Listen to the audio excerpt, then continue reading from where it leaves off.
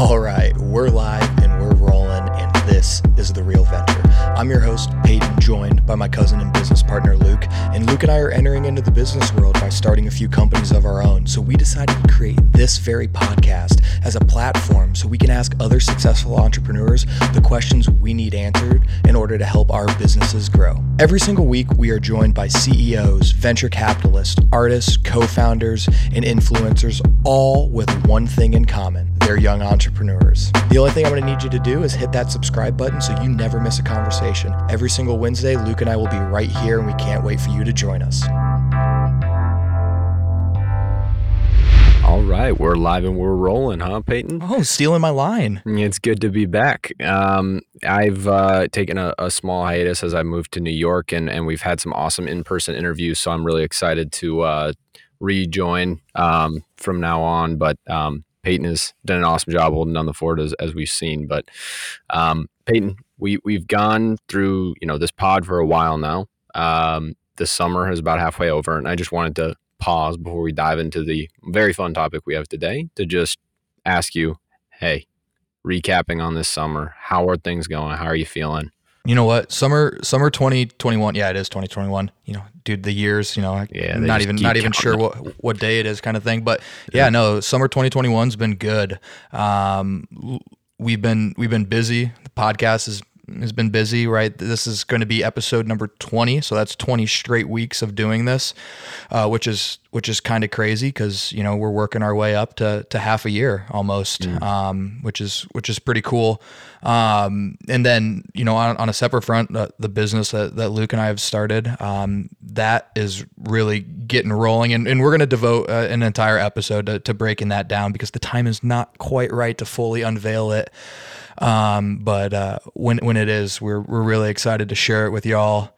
Luke, how have you been? Like you just said, you moved to New York City. And when I say like he just moved to New York City, I mean like one day he was in Denver and the next day he calls me and he's like, "Hey man, I don't have internet in New York City." I'm like, "Well, why are you in New York City?" He's like, "Because I live there." Yeah, it was a sharp turnaround. I was in Miami for a little bit and thinking about moving there. Everybody's like, "No, I'm not moving to Miami. I'm moving to New York." And so I was like, "All right, screw it, gonna head up there." So got back to Denver from Miami, and within 2 days had found an apartment, flew up there, packed one bag of stuff, and was moved in. And I'm still living in this little place. I have no furniture, nothing. I'm just rocking and rolling. But I do have an office now in Soho. It's very beautiful down here. A lot of fun people, interesting people. Enjoying my time. But yeah, like you said, it's been a very busy summer from a business standpoint, work standpoint, podcast. So excited to dive into this because we do have a fun topic today. Speaking of our business, the biggest thing that we have to do in about a month or two is work on the sales side of this. And you and I have a lot of experience in sales. You a little more so than me. I have my small sales experience doing insurance, electronics, and then masks with you. And you, on the other hand, have done masks, but also I mean, right now I work for one of the largest enterprise software companies. So we sell on a daily basis. And, I think the other thing that's important to understand is every single business is selling something. There's a great line from Peaky Blinders if you haven't, seen it, but the line is, we're all whores, but we're selling a different part of ourselves. And I think that applies to business very well because every business is selling something, whether it's a product or a service, and the art of selling and the actual, execution of that varies from industry to industry, but there's a lot of similarities and points that are connected. So that's kind of what Luke and I wanted to talk about today. So Luke touched on it briefly, his experience, but why don't you dive just a little bit deeper? What were you doing selling insurance? And then what kind of electronics? Were you just pushing iPhones in the mall or what were you doing? Ooh, I wish I was pushing iPhones. No. So my experience with insurance was brutal. Definitely your classic MLM, got roped into that. I was 17 when I had started kind of getting into it. I was just looking I was like, I got to find a way to make more money. I'm, sitting around, not doing anything right now. It's 6 p.m. I'm like, well, what can I be doing? So I found a guy on Craigslist who said, I'm looking for an insurance salesman, and it's advertising $50 an hour if you're good at it. I was like, oh, that's cool. So Called this guy up. We did a bunch of just back and forth on like what, I wanted to get out of it. And I did not know anything about this. So he sent me down to a little city south where I was living to go to like some meetup. Everybody's like talking about their insurance, like how excited they are about their insurance, their private jet trips to Hawaii or whatever because of all the insurance they sold. And I was like, oh wow, this is cool. So I bought leads from this company, went around Minnesota and eventually North Carolina when I was at school, and would just call people. So I got on the phone with probably 500 people by the end of this thing saying. So you were just slinging straight cold calls. Dude, straight cold calls. All the cold calls were from new mortgage registrations and new marriage certificates is where they pull these leads from. So it's people who just got married or just got a house. That's, big. I'm sure they were so excited to talk to you. I got a lot of these like, hello, my name is, and I'd be like, okay, yeah, move on. But, a few people were cool. There was this one guy in North Carolina who invited me to come to his barbecue. I think he could tell I was like a kid or something. And he was like, yeah, sure, man. Like insurance sounds great. Like just, come down. So I go in my like suit. I'm like all, like trying to be professional, just like 15 people sitting around a fire, drinking beer, like talking. And I ended up not selling anything to them, but I did get, have a few drinks. So that was fun. But no, that is a completely different type of sales than kind of anything I've done since. That's straight cold calls, trying to give them something that they really probably don't want because it's going to be pretty expensive. But that every now and then you find somebody who actually needs it. And so it's like a numbers game, nothing else. Electronics, on the other hand, is not a numbers game. What I was selling were iPhone chargers, battery packs, screen protectors, backpacks with charging packs in them, watches that were kind of like smart watches, all sourced from Alibaba and some equivalent sites. Were you like drop shipping? So drop shipping bigger items, but actually had a ton of chargers and things like that sitting in a room in my house. Drove my parents nuts when I started it, and then I brought them all to college with me and had them sitting in my closet. And yeah, so that was interesting. I did that with my best buddy in high school. The two of us started it kind of as we were ending high school. And we got pretty good volume right at the start. We would, and we'll talk about this later, the steps in the sales process that I kind of learned from this. But like we started on Facebook Marketplace. We had a website, very basic website, but we started on Facebook Marketplace and we just like throw charges on there. Say, we'd either make up a story about it. So take that for what you will from an ethics perspective. But we say like, mom ordered too many chargers on Amazon, like giving them away for $5 a piece or whatever the case is, right? And these are like $25 chargers. And so we'd get a good number of hits on that. We'd have other stories, things like that, or we'd just say like cheap chargers, like come get them. And we moved like pretty good volume for like kind of the inexperienced, but we did it very manually. We shipped very little of this. It was mostly local. So people would order like 200 chargers from us and we just go drive them to that person's house. So from a cost perspective, or, from me now, like I would never spend time driving chargers around for like the equivalent of, $40 in profit or something. Right. Mm-hmm. But then for me, I was like, oh yeah, sweet. If I do like 1,000 of these, I'll make $40,000, like not realizing like how unreasonable that would be to do. Yeah. So that was kind of the, that tapered off, I guess, for the next like 3 years after that, and ended up kind of formally closing down that LLC around the time that we started selling masks. But you want to give some background on the mask selling? Because that was a fun experience last year. Yeah, it definitely was. And I would say that the mask selling was probably my first like journey into the world of sales, besides like the typical like lemonade stand, mowing yards, like that kind of like childhood sales. Everybody's like, oh, I was an entrepreneur from day one because I mowed lawns and sold lemonade. And that is a good for you. Like, that's awesome. I did it too, kind of thing. But yeah, I would say the masks were kind of the first thing. And that was an experience.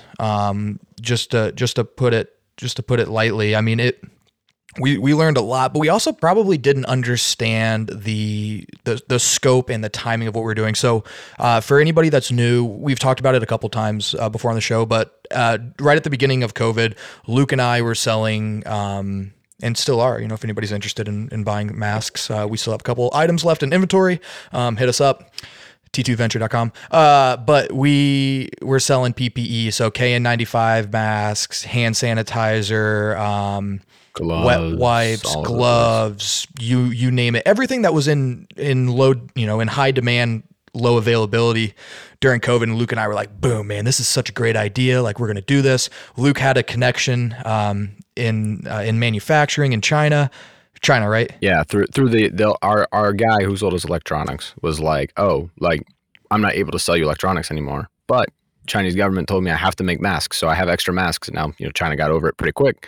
So he's like, I can send you extra stuff. And we're like, sure. Yeah. And so, like, another great example, I mean, we've talked about it here before, but like your network and like the people that you meet doing different things, it all comes full circle, and it always comes back. So like, if Luke wasn't selling iPhone chargers, we would have never tried to sell masks. So, Luke and I were like, oh, this is so needed. This is really hard. But what we realized is, even when the product that you're selling is in such a high demand, does not automatically equal high sales. Like, it was hard for us to sell masks, mostly because of a track record standpoint, right? When it comes to like medical gear, like you have to be established, there's all these approvals I have to go through. Like, Luke and I spent a lot of time trying to push things to the FDA to like get approved, so we could have certain ratings on our gear and things like that, because some hospitals wouldn't touch it. And like, so here we are literally with thousands of whatever all these people need, and we're still not able to sell them. Not to mention the logistical nightmare of international trade, which we still have masks sitting in customs that I can't get. So, little things like that. It's been, that's funny that I forgot about those. I mean, and it was like a overall really cool experience to do that. The people that we did sell to, I think we're very grateful for getting this, especially back in April and May of last year, able to get people masks when they really couldn't get them at all. And nobody knew kind of the scope of COVID. So, I think that masks themselves were not a good long-term business plan no matter what. And I think that as a short-term business plan, like, probably not worth the time. But I think we learned a lot, and it's kind of led us to some new stuff. But what about Oracle? Like, what does selling look like from a software perspective? The SaaS business model is really cool to watch go through the sales process, because it's something that is so capital intensive in the beginning. And then obviously there is, manual upkeep with it. But like, for the most part, a lot of the work is done in the beginning, and then the product is just sold in perpetuity for, whatever it is besides, updates and changes and things like that. Which is, and you're bringing these customers in, and you're setting up these long-term contracts with them where they use the product for a set period of time, compared to like, your monthly membership to like Boxed, right? Where you're paying money each month and you're getting a new product. So it's a little bit of a different sales org. And then it's also interesting just to see it on the large scale. Since I work at Oracle, there's 150,000 employees, and the majority of those people are in the sales org. And like, my role specifically, I'm a solution engineer. So I don't actually do the necessarily like the selling of the product, but I am, running the demos and doing the sales engineering side of it. So before I came to Oracle, I didn't even realize that there was a sales engineering portion of the sales cycle. That was completely new to me. And now going forward, and the more time I spend in the world, I realize how important that is. But then it kind of just opened me up to realize how many different parts of the sales cycle there are. Yeah. And we've sold a lot of different random products, obviously. But there are a lot of kind of consistencies no matter what you do, right? There's the first part of this is the validation. Like, are you selling something, that has merit in some capacity? Sometimes you don't know that until after you sell it, but are you selling something that has merit? Once you've established that, are you selling, how are you distributing that, and how are you acquiring those products? So setting up kind of your full distribution chain of, this is how I acquire the thing. Then I go from acquiring it to taking the orders in, and then delivering it to my customer via freight, via manual delivery, having them come into my store, software, sending it over to the cloud, whatever the case may be.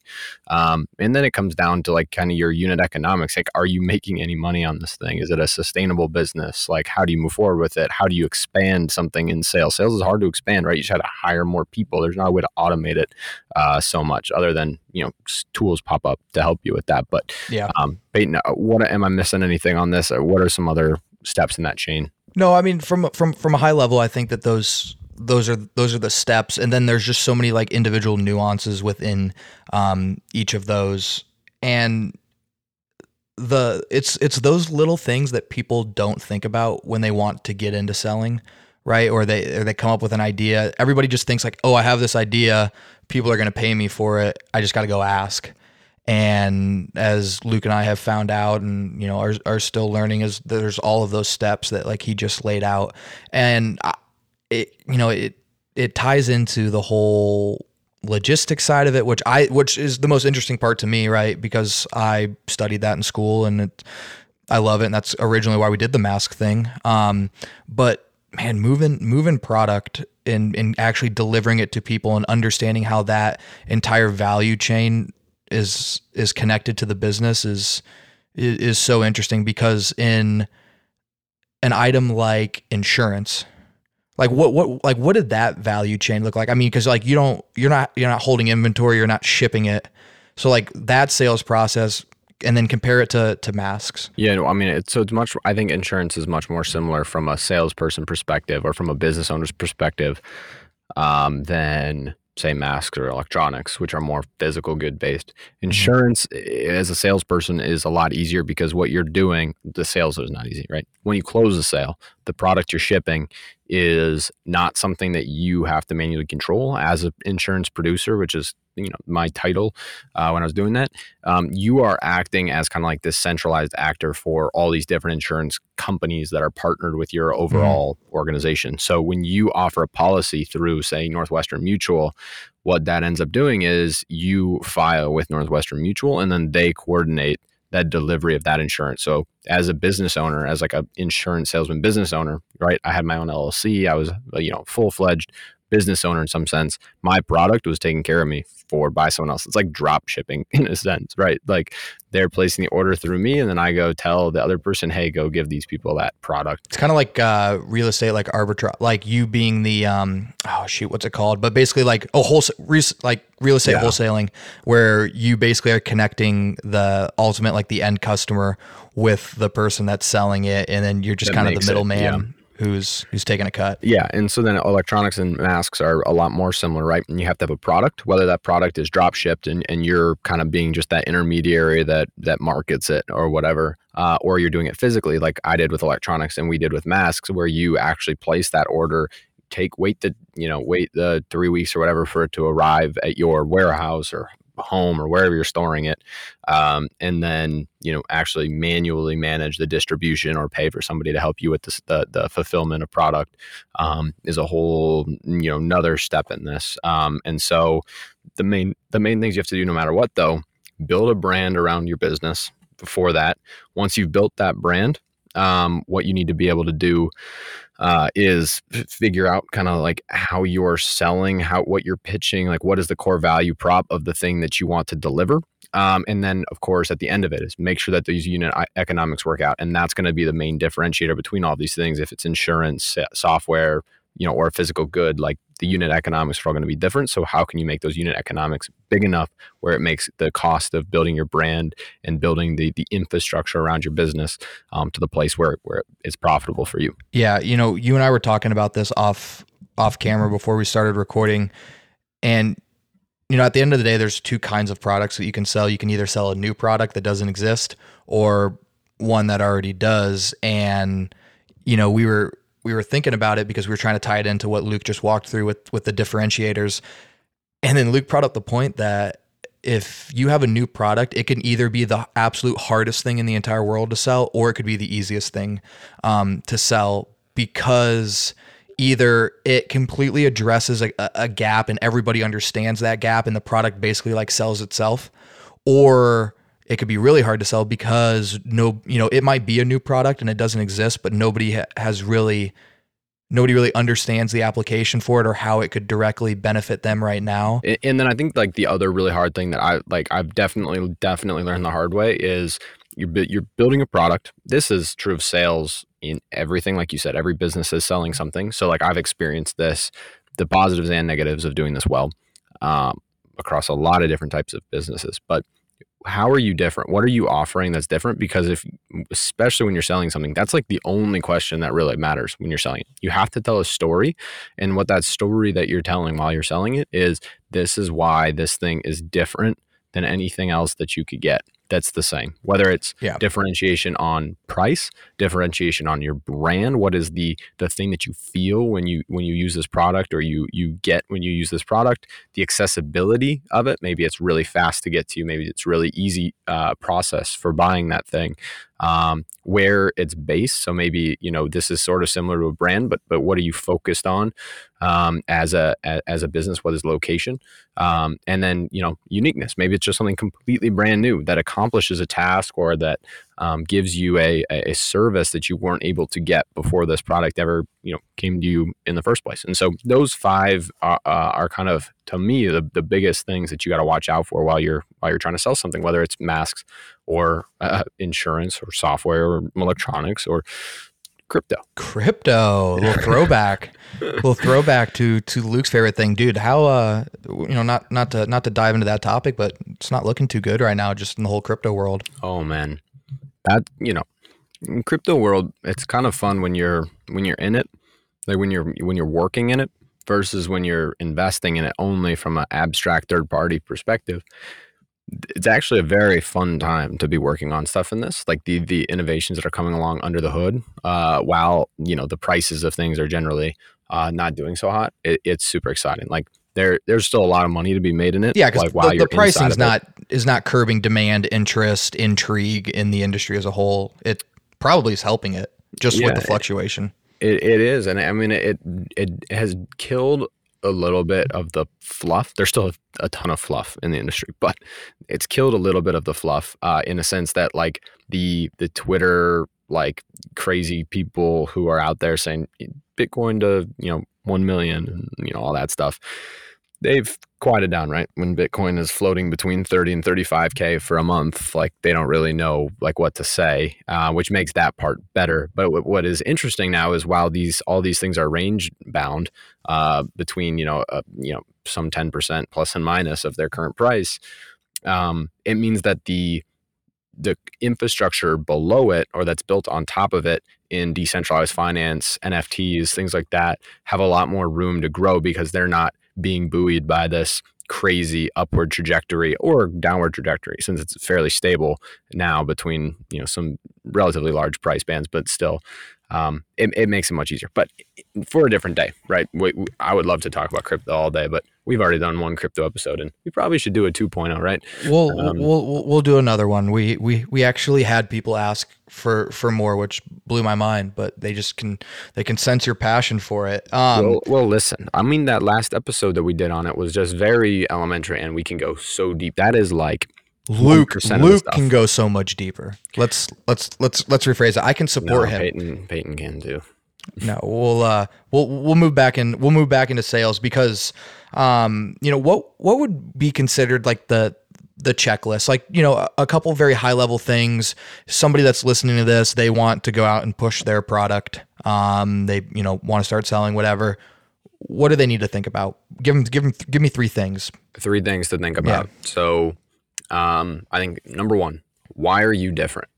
Number 2, how are you going to get the product into your hands and shipped to your client, whether that's software or a physical product? And then 3, how are you going to establish your brand and your marketing strategy, whether it's an e-commerce site or a physical store or whatever it is? So how are you different? How are you going to get the product or service to your customers on a cost-effective basis? And what are you doing to stand out from a marketing and brand perspective so that people know that you exist? Yep. I like that. I think I won't give 3 because I think those 3 are great, but the other 2 that I want you to also think about and keep in the back of your head is 1, where are you going to derive the funding for this? from a sustainability standpoint? How are you going to keep the funding rolling? How much money does it take to get started? I think that finance component of it is a massive part, because I mean, we've hit that roadblock before and it led us to raise money, which is a totally different conversation. But understand exactly, that money doesn't grow on trees. You actually have to have it in order to start, it takes money to make money kind of thing. And then the second one, and this is something that I've definitely learned through my experience in enterprise sales, what are you going to do to bring your customers back? Because you're going to sell something, and that's great. You sell it one time, but in the grand scheme of you generating revenue and increasing sales, you need those people to come back. So what are you going to do to keep them happy customers? And then what are you going to do to constantly innovate and make your product better so they come back and buy it from you again instead of going to the other person down the road? Yeah, that's awesome. I like those too. So yeah, I think we've given enough information here. Hopefully it was helpful. I had a lot of fun kind of recapping this. These are my glory days back in the early things I was working on. So, I think sales is, no matter what you do, whether you're an engineer, whether you're an actual salesperson, you're just building your own business, like every sales is helpful, right? You got to sell yourself, and you got to sell like whatever it is that you're building to somebody, whether it's a boss, a customer, your parents. Like, you have to make your investors, especially your investors. And so I think that spending time working on that, whether it's reading books or like listening to really, really smart people on podcasts, not us. Listen to us. We're just not like the smartest people that you can listen to. If you want to listen to people like yourself, listen to The Real Venture. Yeah, we're the top of the pond.